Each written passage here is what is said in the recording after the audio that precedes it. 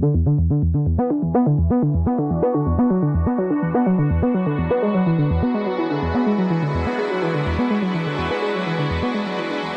to World Policy on Air, a weekly podcast from the pages and website of World Policy Journal, published by the nonprofit World Policy Institute in New York. I'm David Alpern.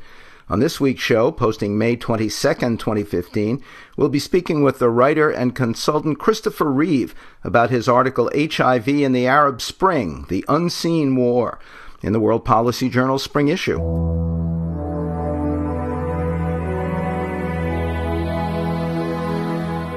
You're listening to World Policy on Air. Now this. فهزمنا الإيدز وثقوا أننا هزمنا الإيدز ولن نستورد في يوم من الأيام مصر تكلف لعلاج أحد أبنائها في الإيدز. For many politicians, or so the joke goes, denial is just a river in Egypt. But it was no joke a year ago when the general about to be elected Egypt's president, Abdel Fattah al-Sisi, denied the deadly AIDS problem there, declaring total defeat of the disease and dismissing any need of imported medical treatment for it. That played well politically for the country's conservative base, but it also dramatized the way upheavals of the so-called Arab Spring have contributed to a worsening AIDS crisis in the region. Writer and consultant Christopher Reeve has worked on HIV awareness at the United Nations Population Fund's Arab States Regional Office in Cairo, and he explores the situation in World Policy Journal spring issue under the headline HIV and the Arab Spring, The Unseen War. We spoke about it recently for this podcast. Christopher Reeve, welcome to World Policy on Air. Thanks so much, David. Start with an overview. How has the Mideast overall compared with the rest of the world as to extent of AIDS and recent increase or decrease? So the world has generally seen a decrease in new HIV infections and AIDS-related deaths, and public health practitioners should be very proud of that. The Middle East actually is seeing an increase in both of those indicators. In 2013, the Middle East, for example, saw 25,000 new infections and 15,000 AIDS-related deaths. And we should also kind of be cautious when we look at the numbers because the numbers vary. They're based on estimates. And as you know, as I've seen in the Middle East, there is, because of the stigma that is attached to the HIV virus and having AIDS, there is very little incentive for many people to actually get tested. So, you know, it is very probable, that the numbers are above what we see. So for now, we estimate that the Middle East has 230,000 persons living with HIV, although it is almost certain that the number is higher. Besides the usual high-risk groups, men who have sex with men, sex workers, and intravenous drug users, talk about what new groups have been made vulnerable because of the shifting political climates and outright chaos following the Arab Spring. Right. So obviously those groups, as you mentioned, they are well known throughout the world to be the most at-risk groups, and governments and NGOs and international organizations need to target those groups if you want to decrease new infections and to get people on antiretrovirals and improve the quality of life of those persons. What's occurring now in the Middle East, and which is kind of brought to the forefront a new group, is the chaos that brings about displaced persons and refugees. So in Libya, for example, there are many displaced persons. Tawargaz is one group that was displaced, and very prominently Syria, as a result of that civil war, has seen a great number of Syrians displaced within Syria and leaving to nearby states like Lebanon and Jordan and Egypt, etc. And what happens with the refugees is there is an economic vulnerability that they experience, and that economic vulnerability frequently will kind of open the door to sex work or survival sex. And women and girls, which is also a vulnerable group, it's a recognized vulnerable group for HIV infection, are especially at risk. And you have women and girls who are refugees, and they are it is more difficult for them to negotiate their safety. They're vulnerable to rape much more so than men and boys. And in terms of survival sex, you may have a mother who doesn't have the father of her children, and she needs to feed herself and her children. She needs to clothe them. She needs to ensure that they have a home. And we are seeing a lot of survival sex. And this puts, this group at great risk for HIV infection. And because, again, of the conservative nature of the region, the culture, there isn't a culture of going to get tested for HIV.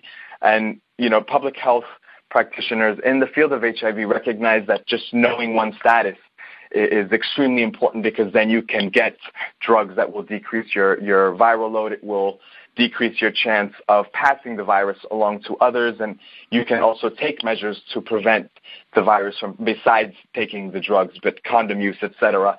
You can decrease the risk that you put to others. But this kind of overlap between these two vulnerable categories, women and girls and refugees, is bringing about a number of a new kind of category where we're seeing high numbers of HIV infections. I spoke with Mariki Ridder, who she works from the Netherlands, and she goes to the region frequently, and she does sexual health education, and she works with these vulnerable groups and NGOs that are in the region. She was just in Lebanon, and a lot of the information is anecdotal because we don't have numbers, we don't have good numbers, and all she's hearing is that the numbers are going up for this category, for the refugees. Let's go back to where we began, Egypt. What did the overthrow of the Mubarak regime and the election of the Muslim Brotherhood's Mohammed Morsi mean for the public concern about AIDS and the competence to deal with it? So Egypt is certainly an interesting case. So after Mubarak, without the parliament was dominated by and elected, arguably in the most free and fair way that Egypt had seen up until that point, or had seen actually. And parliament was dominated by Islamists, and ultimately Mohammed Morsi was elected the president of Egypt. And we kind of saw in Egypt, and I was living in Egypt at the time, this kind of movement towards religious conservatism, and you kind of saw the physical indicators of it. And talk of AIDS and talk of these kind of taboo subjects decreased. That being said, in 2013, Mohammed Morsi was taken out of power, and Abdel Fattah al-Sisi, who was the defense minister at the time, he took the reins, and we started seeing not just this conservatism, and within this culture of conservatism, the silencing of speech on taboo subjects like sex, safe sex, HIV infection, sex work, intravenous drug use, etc. But there was there's been a targeting of men who have sex with men and biological males who are non-gender conforming, gender non-conforming, transgender persons. And they're also a very high-risk group. And as the government targets them, you're again disincentivizing interaction with the state. So men who have sex with men and these transgender individuals who are at high risk of HIV infection are not going to go to get tested. They're going because they're scared of being incarcerated, because who they are, their identity is criminalized. Their identity, and then what's going to be said, it's not their identity, but the acts that they may or may not commit is criminalized. So you're going to have this disengagement with the state, and you're going to have, we see high-risk behavior because there isn't sex ed in Egypt. People are getting their information from the internet. People have access to, all types of porn, but they don't have access to good information on safe sex. So it's been interesting to kind of see this game between, not a game, but this contest between Islamists and the military regime to see who's the most conservative, and trying to prove to the Egyptian people who the most conservative is, and gaining political points for that.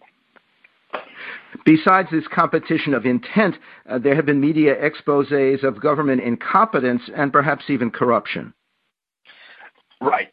There were two articles written, very unprecedented and and pretty amazing in my view, that kind of looked at how monies were going to Egypt by the Global Fund, and these monies were to be used to fight the spread of HIV. And you had people in Egypt living with HIV who were not getting medicine. Medicine is imported, and there are a number of bureaucratic issues there. And one was that the medicine was getting caught up, the antiretrovirals, which stops the virus from replicating in your body, allowing you to live long. And then if you have the virus and you reach an undetectable level, you decrease the chance of passing the virus on to others. And that medicine was getting caught up in customs, and it wasn't passing through. So Egyptians with HIV who had registered with the Ministry of Health were going to clinics and leaving empty-handed. And I met with individuals, and the authors of those articles met with individuals who had all kinds of tales of going to get medicine and being given the wrong dosages, expired medicine, a different class of medicine, and all of these things put the person at risk of resistance. The HIV virus, which is a pretty amazing virus in its survivability, the way it survives in the body, it will develop resistance to medicine. And if you change the medicine, if a person goes a long period of time without taking medicine, the virus, which is attempting to replicate quickly in that person's body, will begin to develop resistance. So all of these things were very dangerous to persons who were trying to do the right thing and extend their lives and increase the quality of their lives. And this was happening with a lot of money coming into Egypt. And a lot of the officials in Egypt have downplayed what was happening. The man who was in Egypt's AIDS program, he was heading Egypt's AIDS program, he's no longer there, and there's a new man, Walid Kamal, and I have been unable to reach him, but I did recently get a message from Ahmed al-Khamis, who works with Walid, or Mr. Kamal, and he says that Egypt has been able to address the issue of the medicines coming in and getting caught up in customs. So the medicine is coming through, and people are getting access to the medicine at the right dosage and the right medicine for the virus that's in that person's body. And this is, I'm certain this is, at least in part, it comes as a result of these exposés, these articles that were written in the Egyptian press. You also talk about a television expose of homosexual activity, ostensibly meant to spotlight safety concerns, but it landed some men in court. Talk about the impact of that. Right. So there's a television talk show host, Mona Iraqi, and actually I know her, and she was a filmmaker, and she essentially worked with the Egypt security apparatus to stake out a bathhouse in Cairo, and then she was with them when the raid occurred and arrests were made, and this was a bathhouse where men were having sex with men. And what happened was Miss Iraqi, she posted images of these men essentially ruining their lives, before any trial or anything started. And she went forth with her program. She broadcast several episodes, and she tells people, and she defends herself, saying that she is only trying to fight AIDS. AIDS. In Egypt, the HIV virus, it's generally called AIDS. So she says she's trying to fight AIDS in Egypt, and this is how she's doing it. But had she consulted any public health professional, they would have said that's not how you do it. Because again, what you're doing is you're stigmatizing a high-risk group, and when you do that, you are going to disincentivize any member of that group from engaging with the state, from engaging with public health officials. They're not going to trust agencies, UN agencies, NGOs, different arms of the state, because they don't want to go to jail. They don't want to go to jail for 3 years, which is, what you get for debauchery, which is a charge, and it's a prostitution charge that occurs in Egypt. What was surprising about that case was the men were ultimately acquitted. But the fact is, the damage was done. Their lives are ruined. I have met and interviewed men who have sex with men who have gone through this process of arrest, and their lives are absolutely ruined. They lose their friends, they lose their family, they lose their jobs. One of the men from this hammam gate, hammam is the name of the bathhouse, he set himself on fire, after after all was said and done, because his life was essentially ruined because of this. And that is no way to address the spread of HIV. What you want to do is you want to engage these individuals. You want to engage high-risk people. You want them to get tested. You want them to learn about safe sex. And you want them to get on antiretrovirals. You want individuals with HIV to be on medicine so that the viral load will decrease in their blood. And you won't do that by arresting or helping to arrest these individuals. Let's shift to Libya again. There was good news and bad there on AIDS following the overthrow of Gaddafi, the good being a new freedom to talk about AIDS at least. Tell us more. Right. So there is part of UNFPA has this amazing youth network called the Y-Peer Network, and I've worked with them. And, working with them and the work they do was part of my role at UNFPA in Cairo. And basically it's young people interacting with other young people and talking about sexual health and sexual rights and reproductive health. And the goal there is the safety of those individuals and whomever it is that they might be having sexual relations with. Awareness, education is key when we're trying to stop the spread of HIV. So there's a strong Y-Peer network. There's a gentleman who I know who works in Libya, and he's just doing amazing work. He's speaking with young people, and he's spreading this message of education, of taking care of oneself, knowing the risks. And so that that's something that the Y-Peer Network does, and they also do that at the refugee camps where Syrians are as well. But so that's definitely a positive. The fact that now we can in Libya we're seeing this talk of HIV and kind of breaking the taboo and getting past it and addressing issues of sex. I mean, these are countries where and I have friends in Egypt who, if they go to buy a condom, they won't even look the pharmacist in the face. It's so embarrassing. I mean, the stigma is there, and you're concerned about what people will think about you. So that's the positive. Now, I just I interacted a bit with Wafat of the Centers for Disease Control in Libya, and I quoted her heavily in the article that I wrote. And she says that while Y-Peer is still working, it seems the work is decreasing. She says they're not working as much as they were before. And that Libya is dangerous right now. It's split. And the Libya Dawn group that is in control of the western part of the country, Tripoli as the capital, has a lot of Islamist ties to Islamist groups like Ansar al-Sharia, and that kind of, almost as occurred in Egypt after Mubarak was taken out, there is this kind of overarching religiosity, very conservative culture that's kind of over everyone's heads. And Libya, by the way, it's a very conservative country. I was there in 2012, and it's notably conservative. It's not like any place I had ever been. So now with the violence, with the political violence, the militias, and Libya Dawn over at least one part of the country. We know ISIS now, or at least an affiliate of ISIS, is also functioning in Libya. That makes talking about sex and condoms and men who have sex with men and sex work very dangerous for people. Jordan has the largest Syrian refugee camp. What are the AIDS conditions there? So, right, Jordan, Za'atari is the largest refugee camp. And it is Syrians who are there. They are Syrians who are there, and we're seeing. I quoted I quoted a newspaper that had quoted a health official as saying that there were 8 Syrians that had tested positive for HIV, and we can only kind of imagine the real numbers because again, people are not getting tested. There's no culture of getting tested. But what we do know is there are refugees, which is a vulnerable group, and we know that many of the refugees, about half, perhaps a little more, are women and girls. And this overlap of women and girls and refugee status with poverty and the need to survive does open the door to survival sex, which is risky.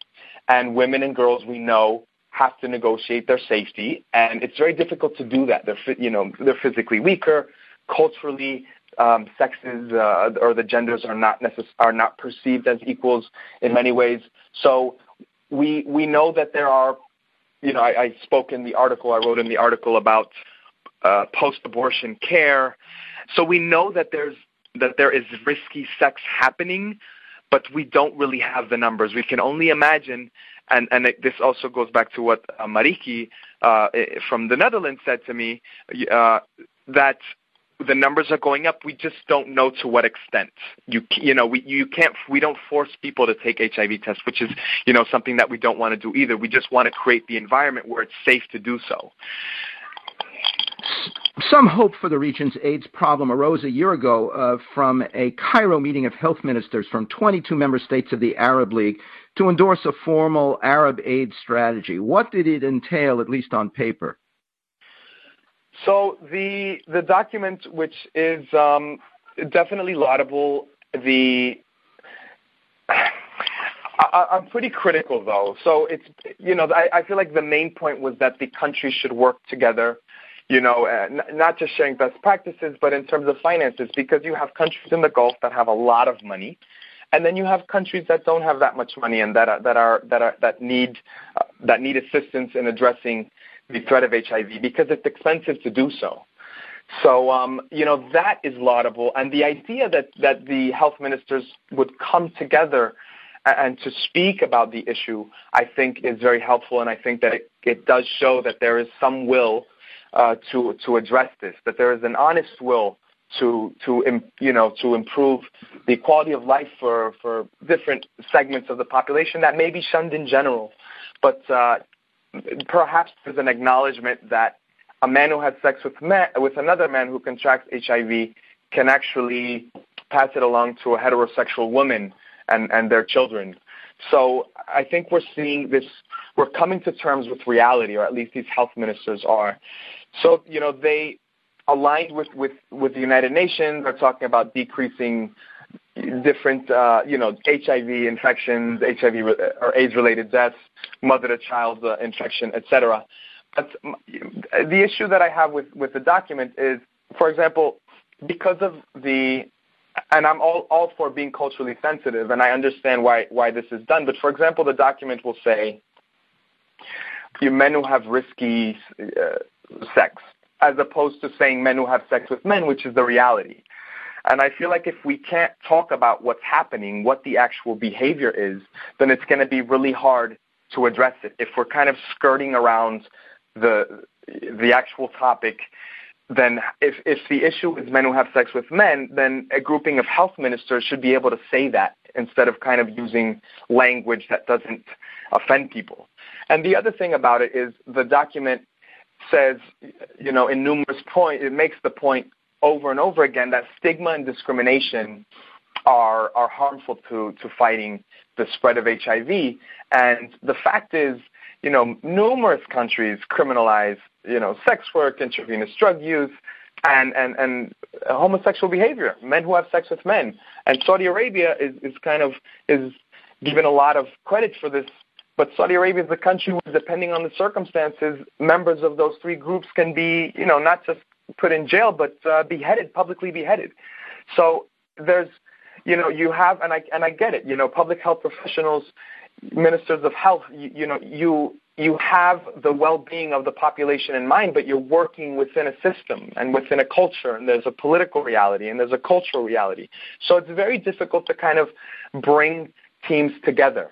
And I think that the fact that the ministers did get together and they do want to fight the spread of HIV and they don't want their citizens to die of AIDS-related illnesses, that is definitely worthy of applause. But what I do want to see is other, the greater governments altering the laws and the legal system to actually make it look like the plan is feasible, it's workable, and that these governments are serious about curbing the threat of HIV and decreasing infections. You also call for more collaboration between government agencies and non-governmental organizations. Give us an example or two. So, for example, in Egypt, you kind of, with the understanding from the public or the Ministry of Health, can work with there are local NGOs actually that can work with the Ministry of Health, that can work with UN agencies to get into settings where people need. It can be, I wrote about work that's done in schools, for example. And what happens in Egypt is you can take a kind of broad health message to schools, and you can, within that broad health message, you can, with support from UN agencies, with the blessing of the Ministry of Health and local NGOs, you can say, okay, kids, let's talk about hygiene. You know, you have to take a shower. You have to do this. You shouldn't smoke. And then you kind of get the message of sexual health in there. And you say, but also, if you're going to have sex, you know, you should use protection because it can be very risky. So, and it's done in a very culturally appropriate way. But in local NGOs, they're very they're invaluable in that effort. But going back to Egypt and kind of this back and forth of who's more conservative, very recently an NGO that was found to be teaching safe sex practices to same-sex couples was under investigation, and obviously it was under threat of being shut down. And if you're serious about fighting the threat of HIV, you cannot shut down an NGO because they're teaching a high-risk group how to not spread the virus. So, you know, you have to be very culturally appropriate, but certainly there is space and a need for local NGOs that know the population, that know population subsets, to work with, you know, state or national governments, to work with UN agencies. A lot of UN agencies are doing really good work. UNAIDS, UNFPA, in different ways, they're working to tackle this. And a lot of that work comes with collaboration with local NGOs. Finally, you propose bringing more voices into the discussion. Whose and to what end? So that point basically goes back to the conversations that I've had with individuals in Egypt living with the HIV virus. That point goes to the individuals quoted in the two expose articles that we spoke about earlier. And essentially, we need those voices who are living with HIV and who are having difficulty accessing appropriate health care. We need them to speak and say, this is happening. I went to the clinic and I didn't get my medicine, or I went to the clinic and the man cannot explain to me how I should take my medicine. So essentially, I feel like there's a lot of top-down, and there are many wonderful and beautifully written reports about how countries in the Middle East and North Africa are addressing the threat of HIV and individuals living with AIDS, but we miss a lot of the qualitative day-to-day information from people who are not getting the services that they require. I spoke with a man whose wife, when she has been pregnant, so there's a gentleman that I know and his wife, they both have HIV, and for all of their pregnancies, they have children, they've had to self-medicate. They've had to do the research and pay someone to bring in medicine from abroad. And when the man's wife when the woman has gone to the hospital to give birth, she knows not to tell the healthcare practitioners that she has HIV, because she knows that they are very likely going to deny services, and she won't be able to give birth in a hospital. So you need these stories, for people, for especially donors, individuals who are giving money, governments who are giving money to fight this and to improve the quality of life for individuals living with HIV. We need these stories. We need the individuals at the low level, individuals with HIV. We need them to tell us how their lives look, whether they're being treated with dignity and respect, whether they are getting access to the medicine they need to survive, and the medicine that is also going to put others around them, is going to improve the safety of others around them if they are having unprotected sex with others. So those voices, I think, are essential, and they should be included when we talk about how countries are dealing with the threat of HIV. Christopher Reeve, thank you for bringing those stories to us. Thank you so much, David. It was really a pleasure. Writer and consultant Christopher Reeve has worked on HIV awareness at the United Nations Population Fund's Arab States Regional Office in Cairo. His story is HIV in the Arab Spring, The Unseen War, in World Policy Journal's spring issue.